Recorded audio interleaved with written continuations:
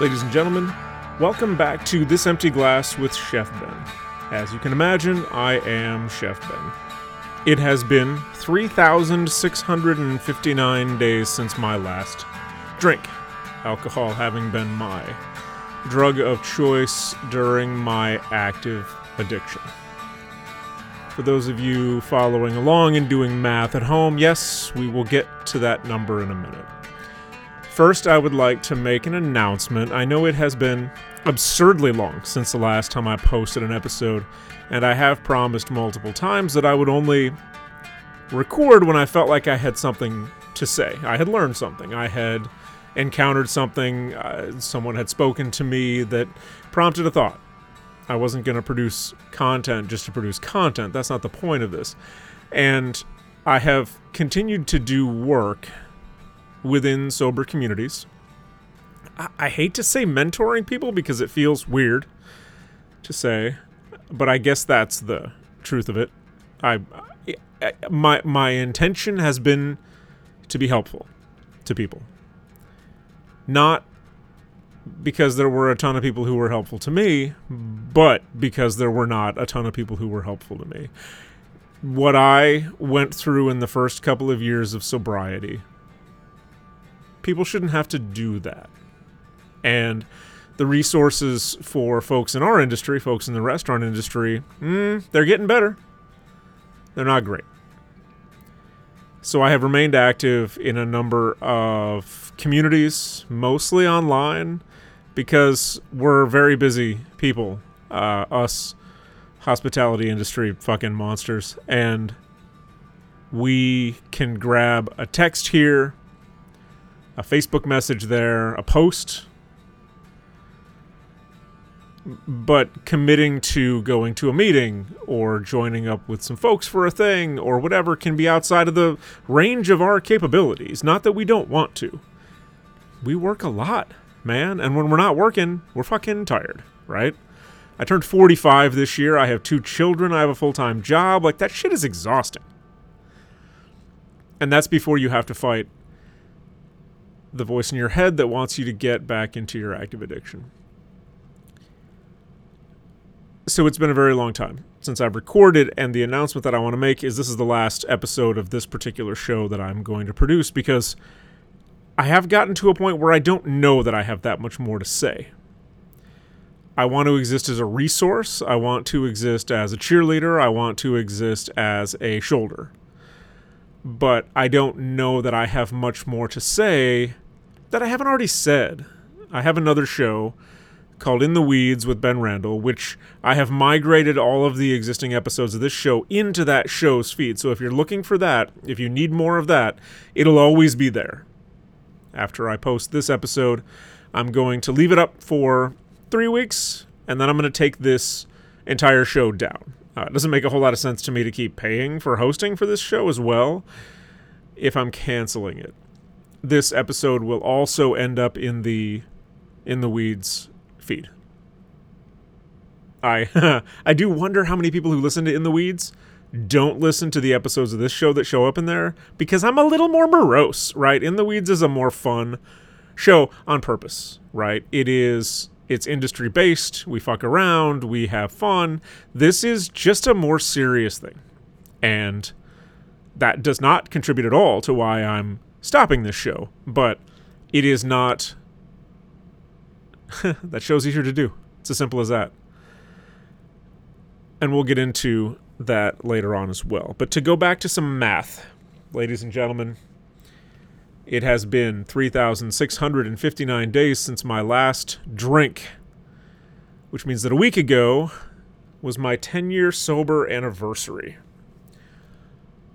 Yay. Fabulous. Big old pat on the shoulder for me. Here's the thing. I kind of wanted it to be a bigger deal, and I'm not saying that I wanted a fucking cake. I didn't want a cookie, I didn't want a medal or a parade or anything like that. I wanted it to be a bigger deal for me. And it wasn't. And I don't know why it wasn't. It just wasn't. I woke up on the morning of my 10-year anniversary of putting the bottle down, and it was the same as the day before. There was no catharsis. And that's hard because we are goal-oriented creatures, you and me, restaurant industry folks, all of us. There is always a goal. You chop this onion so you can saute it, so you can put it on the thing, and you can put it on the plate, and it can go out to the customer. You put the steak on the grill so that you can turn it for your grill marks, so you can flip it, turn it again for your grill marks, put it on a plate, send it out to the customer. If you're a server, you got to get that fucking ranch to that table, that side of ranch, so that the table stops glaring at you.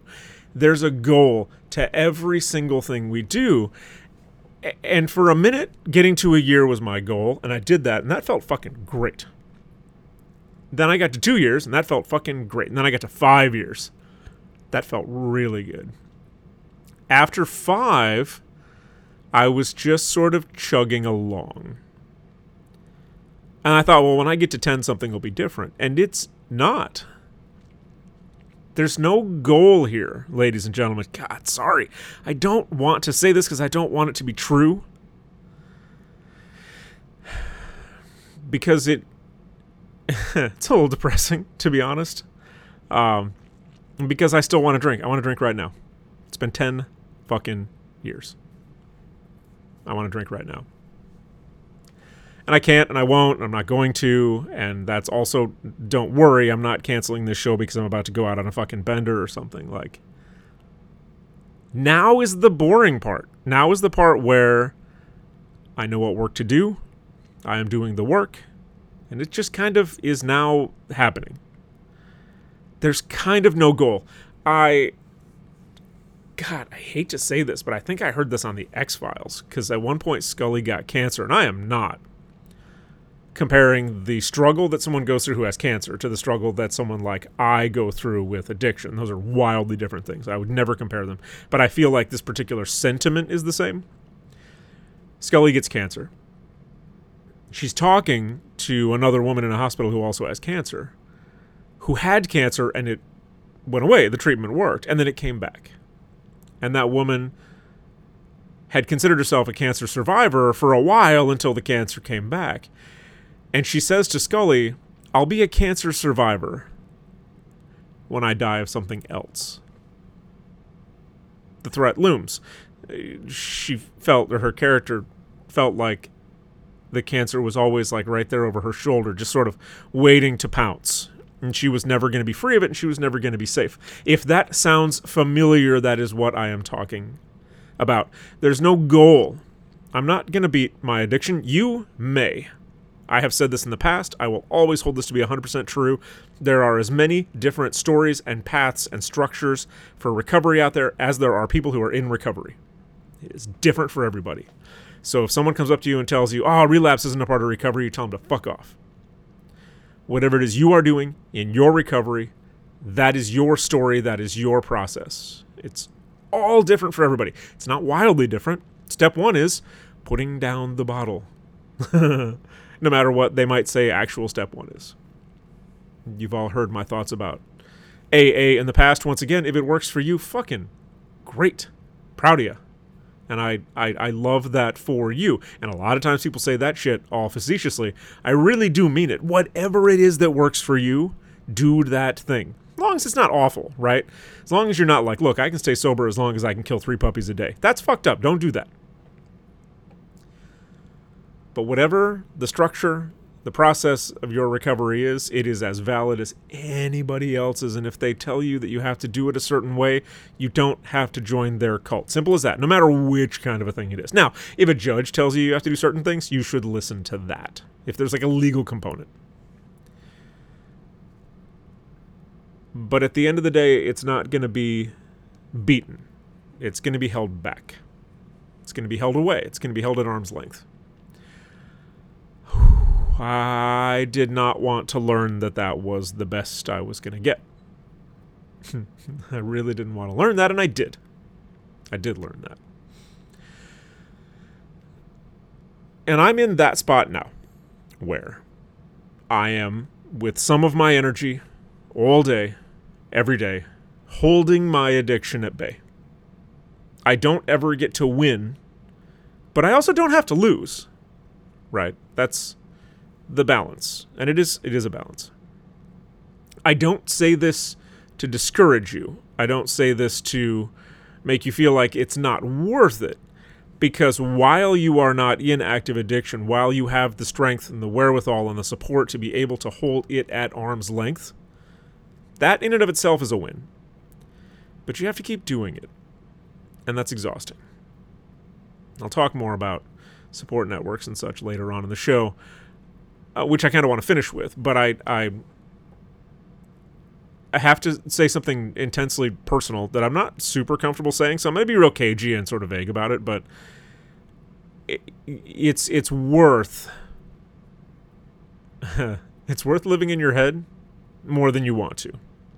One of the first things you'll realize in early sobriety, and again, that's why I said that what I went through in my first couple of years, people shouldn't have to go through. You have to meet yourself and spend a lot of time with yourself. And if you're anything like me, you kind of suck, and it's not fun. But it's not supposed to be. Because whatever you were doing in your active addiction, you were doing it to get away from something. Generally. In my case, I was kind of... My drinking was medicinal, in as much as it's hard work that we do in the industry. This is not an excuse. This is just an explanation. I will never excuse the things that I did while I was drinking. I accept them. I'm responsible for them, but I'm not going to excuse them. However, I will explain them. It's hard. Our jobs are hard, man. Like, we're on our feet 10 hours a day. It's a long fucking time, right? And then that's a regular ass shift. Somebody calls off, you're there 14. You got a wedding to do, you're there for 18 hours, right? Shit starts to hurt, man. Feet, knees, back, shoulders, the whole fucking deal, right? So initially drinking was social and it was medicinal. It was a way to have a good time and not hurt for a bit. Part of my brain must have known that I was doing something wrong, because after a while I drank when I didn't, quote, need to. When I didn't hurt physically, when I wasn't exhausted. Alone, when I didn't have a social group that I needed to hang out with. At that point, I turned a corner, and I wasn't self-medicating for physical reasons. I was hiding from myself. Fine. Again, like I said, kind of shitty, so like hiding from me makes sense, right? When I became sober, when I quit drinking, I was shocked at how many of my friends stuck around. So maybe I'm being a little harsh on myself. I don't know. I don't have that outside perspective, right? I do have to live with this asshole in my head all day. But could be I'm judging him a little harshly. So the point of that is you have to spend time in your head. You have to spend time with yourself, because if you don't get to the thing, you're never going to solve the thing. And maybe you'll never get to this weird purgatory zone that I'm in now, where I'm holding my active addiction off at arm's length. And I have the strength to do that because I've kind of figured out where it all comes from. Have I dealt with it? Maybe. But identifying it is the real step one. Sometimes it'll be real obvious. If any of you drink or get high or whatever it is that's your drug of choice, and you can trace it right back to a super traumatic thing that happened in your life, I feel awful for you, and I'm very sorry that you had to go through whatever that thing was. Whatever it is you're doing to run from examining that, dealing with it, is prolonging it. That's just what that is, right? That's not drinking, doing drugs, and that sort of thing is not helping you. It's not healing. And I know, because I did that for a long time. So maybe it'll be easy for you to identify. Maybe you'll just be able to point to a day and a date and a time and say, this is a thing that happened. And from then on, I was a junkie. From then on, I was a drunk. From then on, I was a problem gambler. I don't know, whatever it is. If so, great. Still sucks. But that's a good place to start. To identify the thing. Like, you gotta stop the bleeding. Right? You can't run away from the bleeding because you're the one doing it. So if you can point to a day, date, and time and say, that's the thing, great. Get yourself some help. There is zero reason for you to do this by yourself. You could be an idiot, like me, and just contract into your own brain and spend 10 years doing it all yourself. There are probably, like, medical professional doctors, psychiatrists, therapists, that kind of shit, ways to do it that's way better and faster. You know? I did not do that, and here I am a decade in making sincere discoveries. So maybe you can point to a day, date, and time. Great. Proud of you. There's still work to do after you've pointed to that day, date, and time. Sorry. That's the bad news. The good news is that you know the catalyst. You know the thing. You know the wound. Could be something a lot simpler. Could be something a lot more subtle. Could be something that you never, ever connected to your addiction. I always said that I primarily drank because it was cool to do so in my industry, and I got sort of stuck into it. But there's a billion people in the industry who don't drink as much as I did, who don't use it as a crutch, who don't try to ruin their lives real hard with it, and they have the exact same experience as I do. So it had to be me. It had to be a me thing. So we're going to go way back.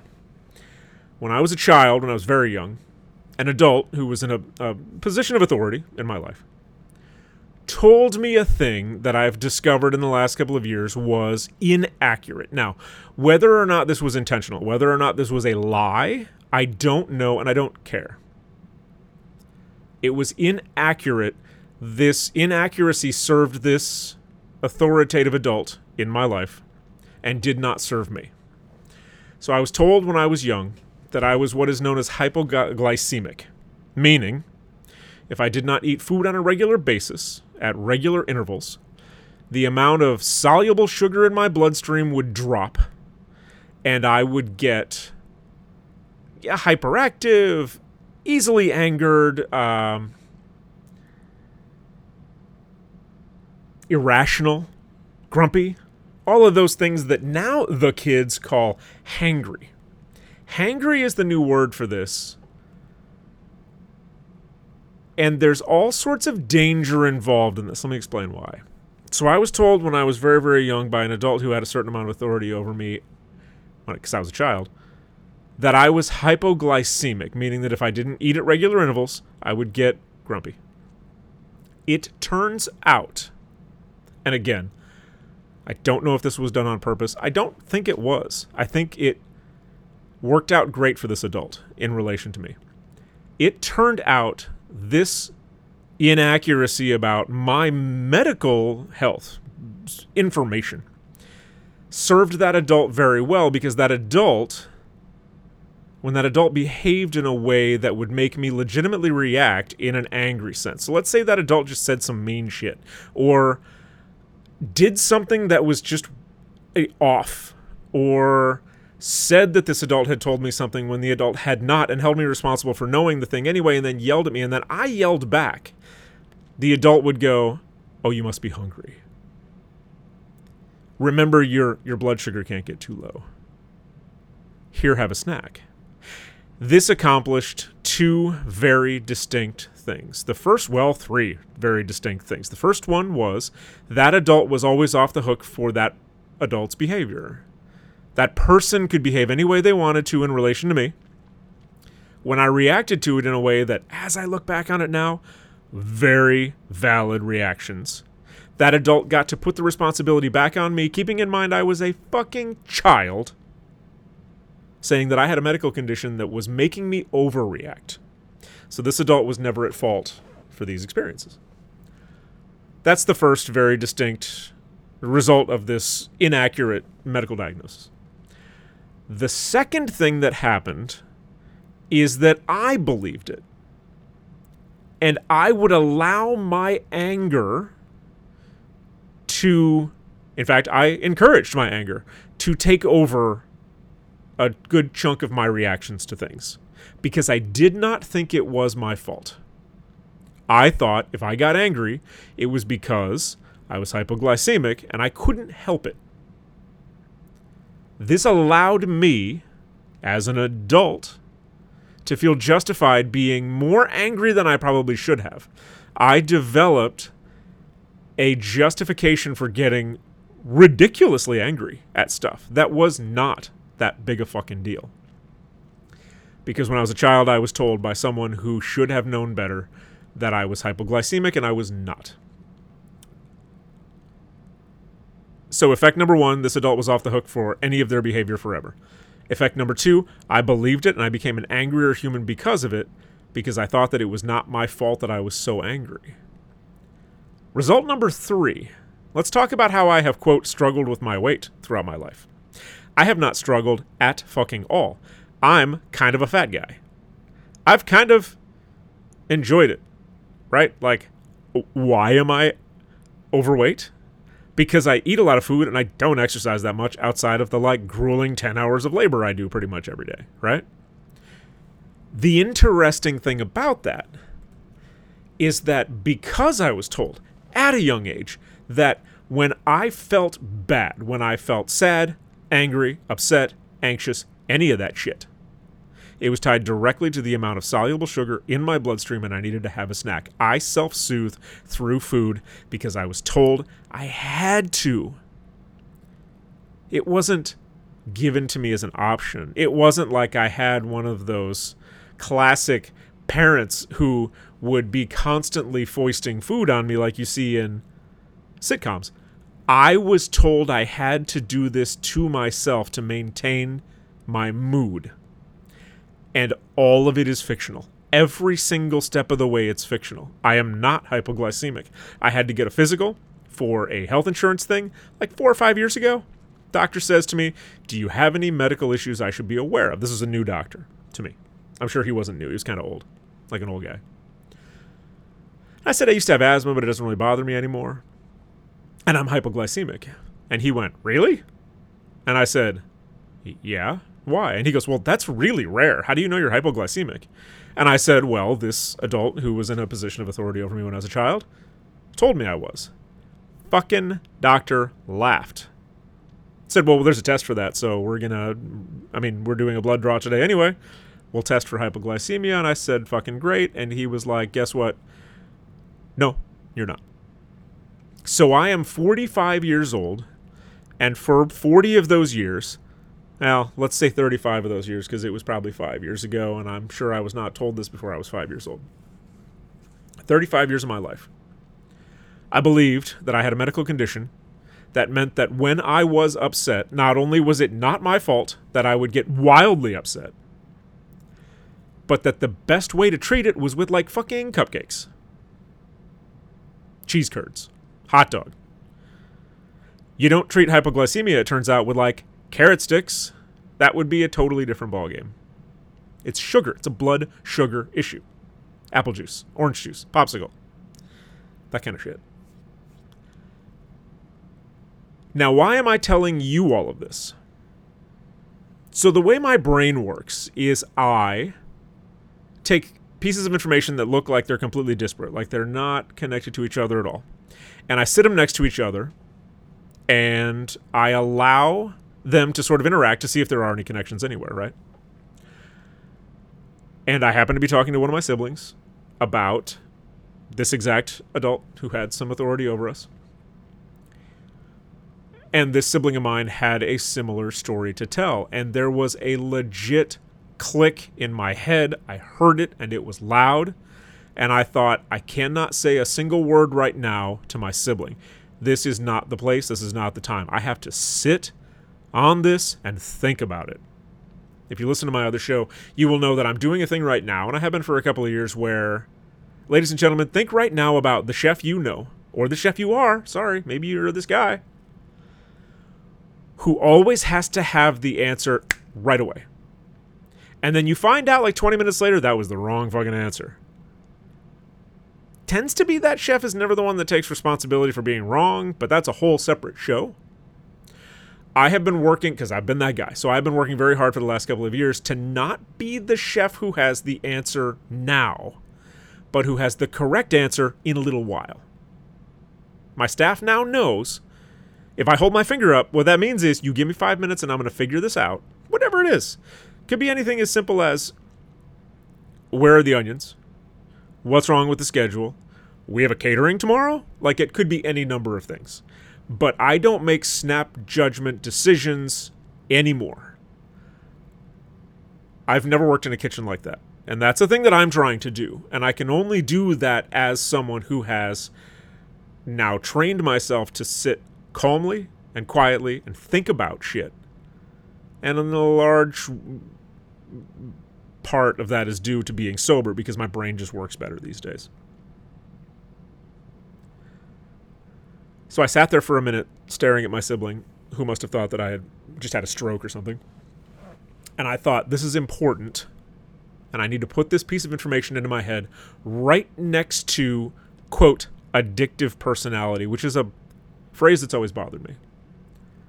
Because if I had an addictive personality, why can't I get addicted to cool shit like CrossFit or some sort of a thing that'll make me a shitload of money or something, right? Why is it that my addictive personality, quote unquote, is always negative, right? So I stuck that next to that. And I stuck that next to my active addiction, and I stuck that piece of information next to a bunch of other things. And I finally figured out that if there is a root... No, not a root cause. That's the wrong term, because I don't have a moment where I was like, day, date, and time, this thing happened, and I started drinking after that. I think I was primed to overuse alcohol as a self-soothing mechanism to calm me down, to self-medicate against physical pain. And it's because I was told, if you're in a bad mood, have a snack. And my brain said, this drink is the best fucking snack I've ever had in my life. And I thought, that's my new snack. If I'm sad, if I'm angry, if I'm upset, if I'm anxious, I can have a drink and I will be better. I used to know all the different sugar contents of drinks. Not that I tracked them and shit, but I sort of had an idea. If I was super angry, maybe I'd have a cocktail. Something that had a sugary mixer in it. Realizing that. Because I also had to probe it a little bit. I had to prod that whole connection just to make sure that I wasn't trying to push off responsibility for my actions onto this adult who had some authority over me when I was a child. And that's not what I was doing. I am looking for explanations. I'm looking for answers. I'm looking for things that I can identify and say, this is a thing I'm working toward or against. This is that thing. So, as an experiment a couple of years ago, because if you're hypoglycemic, you can't do this shit, I started doing intermittent fasting. I would start eating at 11 o'clock in the morning, no earlier, and I would stop eating 7 p.m., no later, right? Was totally fucking fine. Knowing that I wasn't going to get angry because I was hungry, and that my emotions weren't going to be completely unhinged because I hadn't had a snack, I realized those things weren't happening to me. It was only because I thought I had the excuse of, oh, I'm hungry, so it's okay that I'm getting volcanically angry, that I allowed that to happen. I'm in charge over here, right? When I realized that I had been subconsciously, unconsciously, what the fuck ever, using this false diagnosis of hypoglycemia as a crutch, as a way to go, look, being this angry ain't my fault. It's because I haven't had a bagel. Because I realized I was doing that, I was able to immediately stop it. In the last couple of years, I have become shockingly calmer than I was before. And it's because I identified this thing that was inaccurate that was told to me 40 years ago. That I just internalized. Now, that whole long fucking story, and I hope you're all still awake because there's way more show to record. That whole long fucking story is to say, it took me 10 years, it took me 7 years to figure that out. Probably could have figured that shit out with professional help. But again, do what works for you and don't do what doesn't work for you. I am not the kind of person for whom therapy is going to work because I just don't trust it.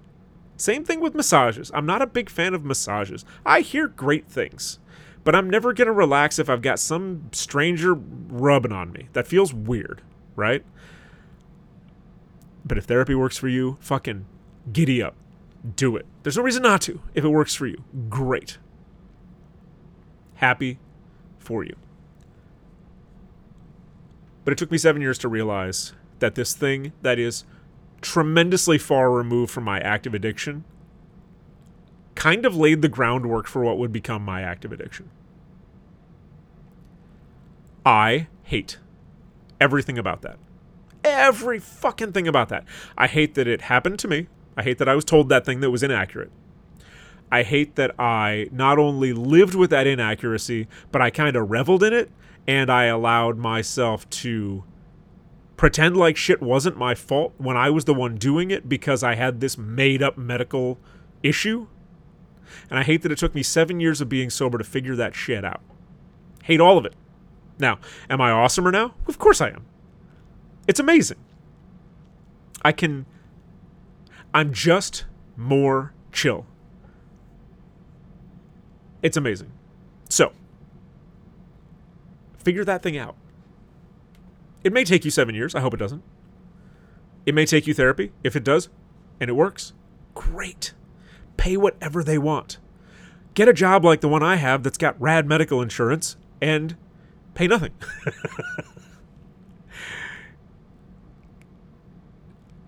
There's no harm in sitting in your head and talking to your past self and figuring this shit out.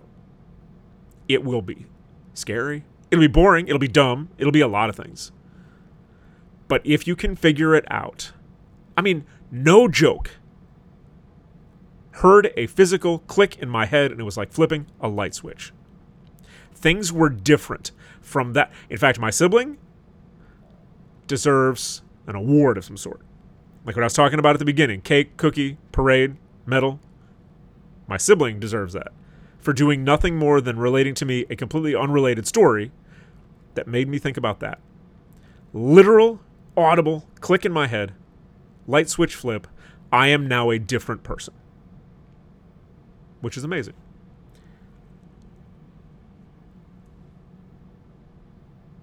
I realized not only did I not have an excuse for being an overly angry guy, I never had an excuse for being an overly angry guy. That hurt, and it's shameful, and it's kind of not my fault, but I'm an adult, so it is my fault. And so it took me a while to put that into practice. But here's the other thing. We all practiced to get real good at our addiction. You have to do the same thing in sobriety. You have to practice being a sober person, and it does get easier. Again, you don't win. There's no winning. There's no and then you're done. But you do get better at it. You will. I can fucking promise you. You will get better at it. No question, hands down, you will get better at it.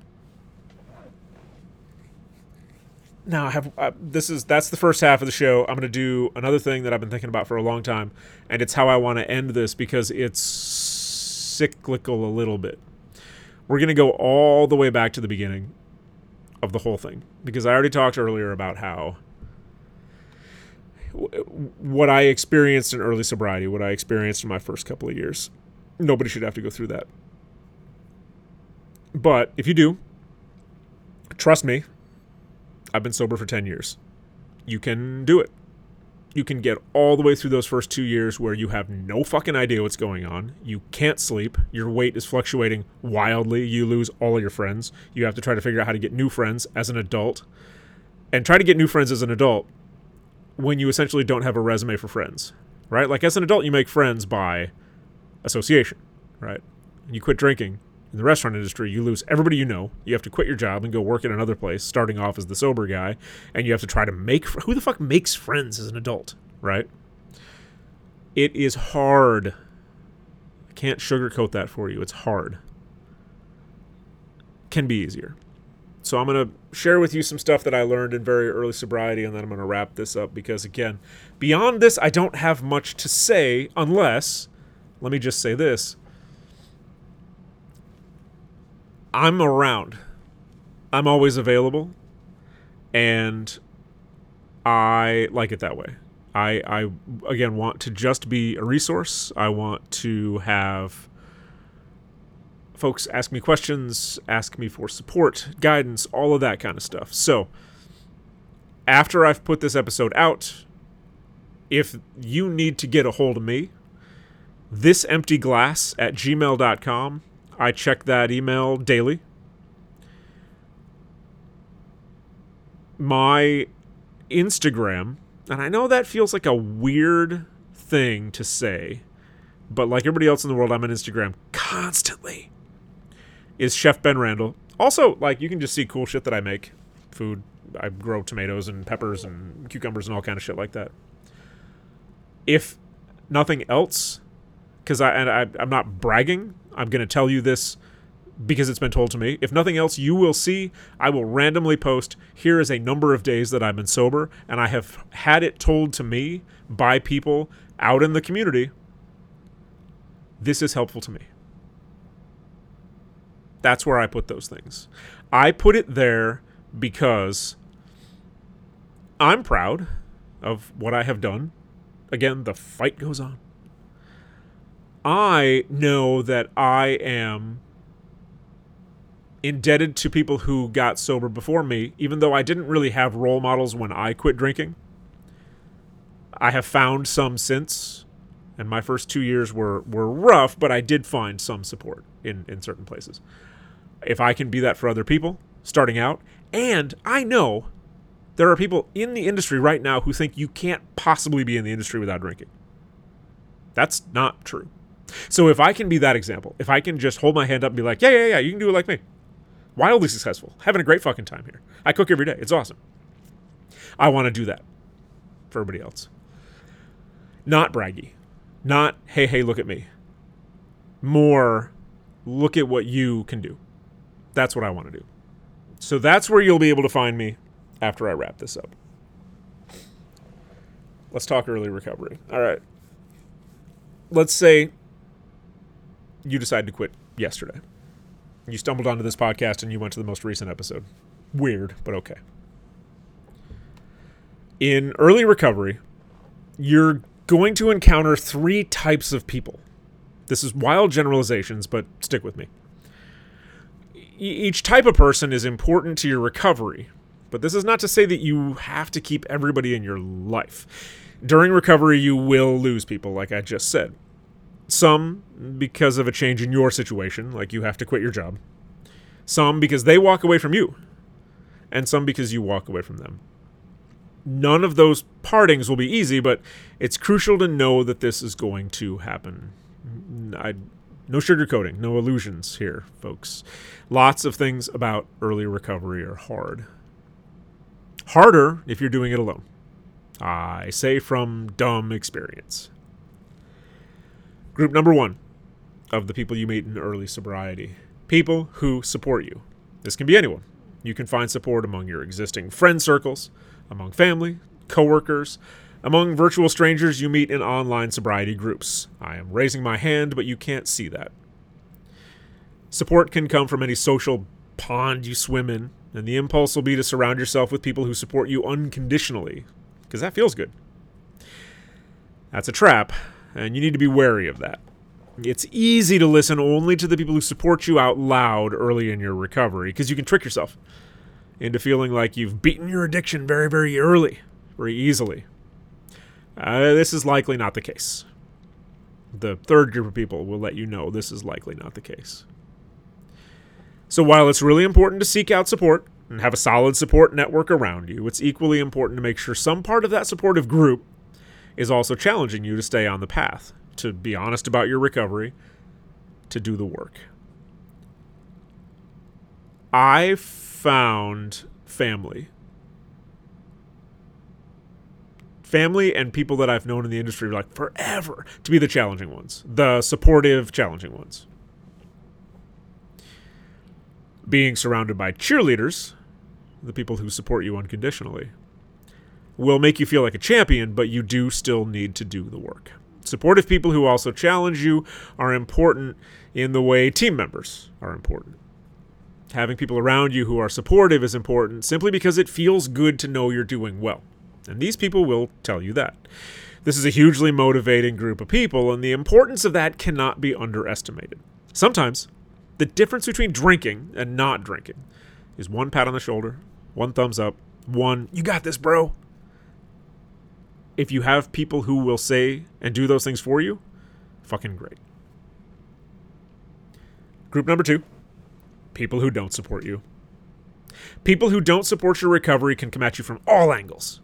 Some will be malicious, some will think they're helping, like in their way, and some simply won't get it. The largest segment of this group are what I call the drinking buddies. The first couple of times you don't go out, you don't partake, etc., they'll be confused.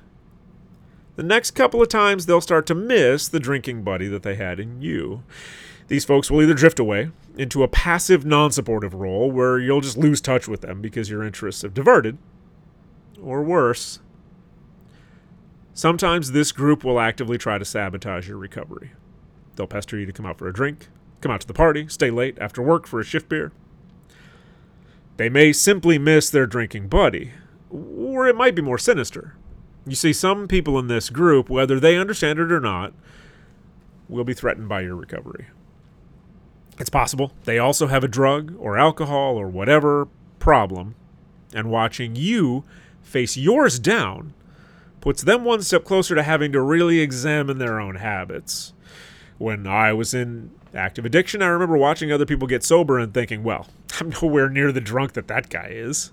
Spoilers, I was. But I was not only not ready to face it, I didn't want to face it. I was threatened by those people who were getting sober around me. Luckily, quote, luckily for me, it wasn't very many of them.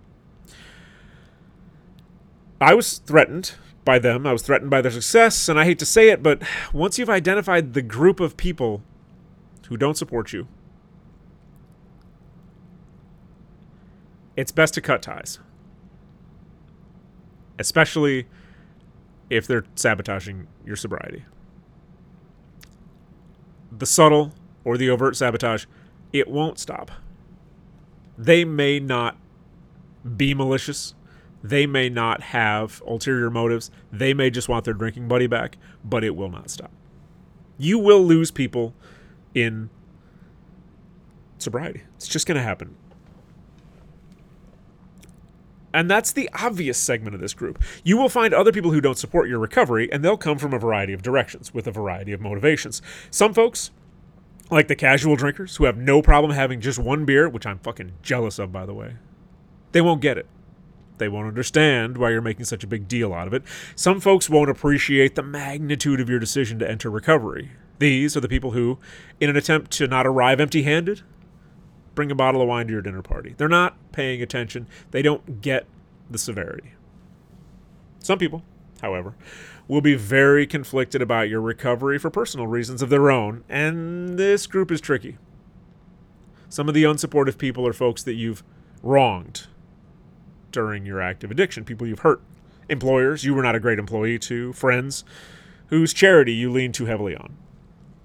Somewhere deep down, these people do not want you to succeed because they resent how you treated them in the past, whether they're aware of it or not, whether they do it on purpose or not. These people do not want you to have a successful recovery because they don't think you deserve it.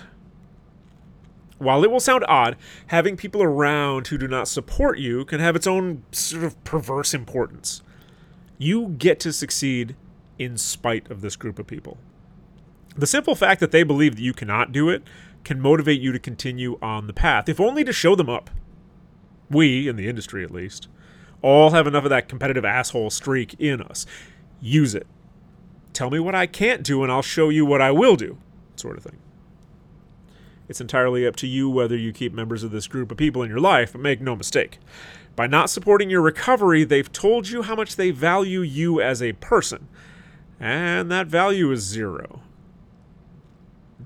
Be careful with this group.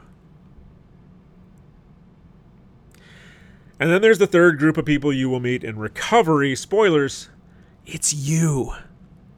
You will meet yourself during recovery. For many of you, myself included, for the first time. Regardless of why you originally got into your drug of choice, one of the reasons is undoubtedly escapism. You were escaping something. Could be anything from needing to wind down after a particularly grueling shift, like I said before, to escaping memories of childhood abuse. That part is your story, and examining that is your work to do, but rest assured, every time you engage in your active addiction, the goal was to get away from something. One of the hardest parts of recovery, especially early recovery, is that there's no longer a good way to get away from yourself. You're right there, like all the fucking time. In early recovery, it's worth it to get to know yourself and really find out who you had been trying to escape from all that time.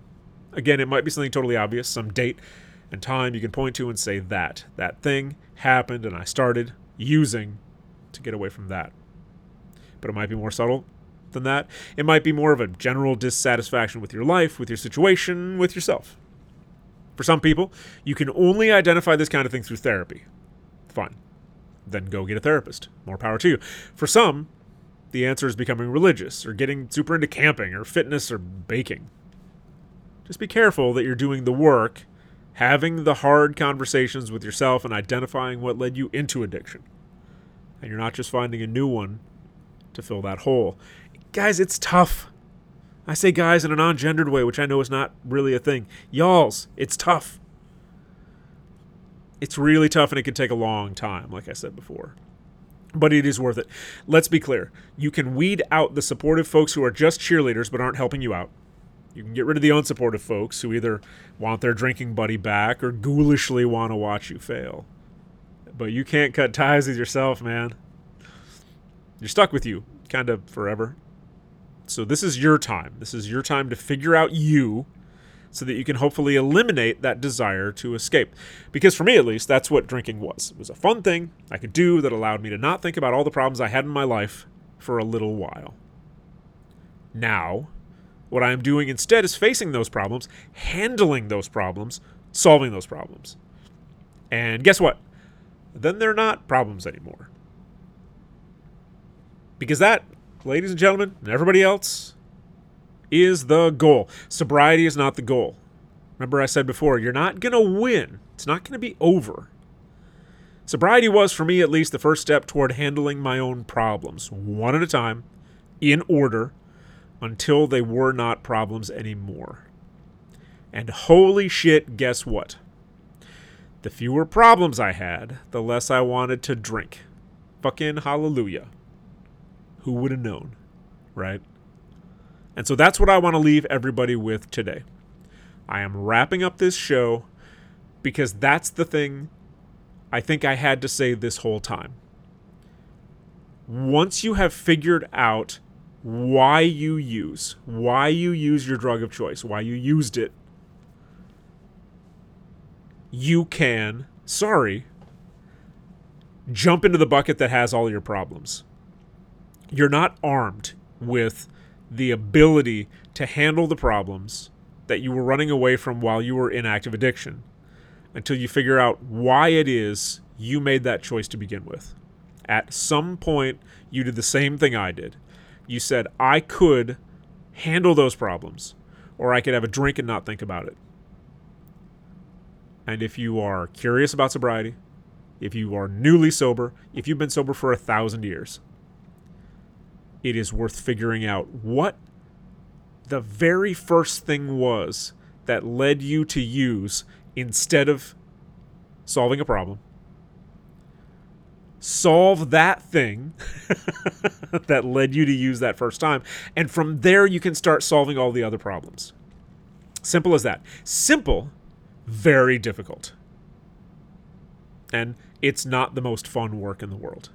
It is good and necessary work. You will benefit from it every single day. Every problem you solve will feel like a miracle. And it's a good feeling. So that's what I want to leave you with. It is good and necessary work that I believe you can do. Because I did it, and I'm kind of a piece of shit. And I believe in you. We're all kind of the same. And if I can do it, you can do it. So that's what I want to leave you all with. I am Chef Ben. I've been sober for 10 years. I kind of thought it would feel different than this. I guess I just have 10 more years of this exact same thing to look forward to. And then after that, I've got 10 more years after that. Who knows how long I'm going to live? Things are pretty good. And things are far better than they were when I was drinking. Because when I was drinking, I was actually miserable. I just didn't realize it. And that's pretty much all I have to say about that. Once again, feel free to reach out if you have any questions, need support, you just need to chat. My Instagram is Chef Ben Randall. My email address is thisemptyglass@gmail.com. Like I said, I'm going to keep this episode up for about 3 weeks. I'm going to plop it over into the feed of my other show, which is called In the Weeds with Ben Randall, and then I'm going to get rid of this completely. And I'm going to keep doing what I'm doing because it's working for me. I'm pulling for you.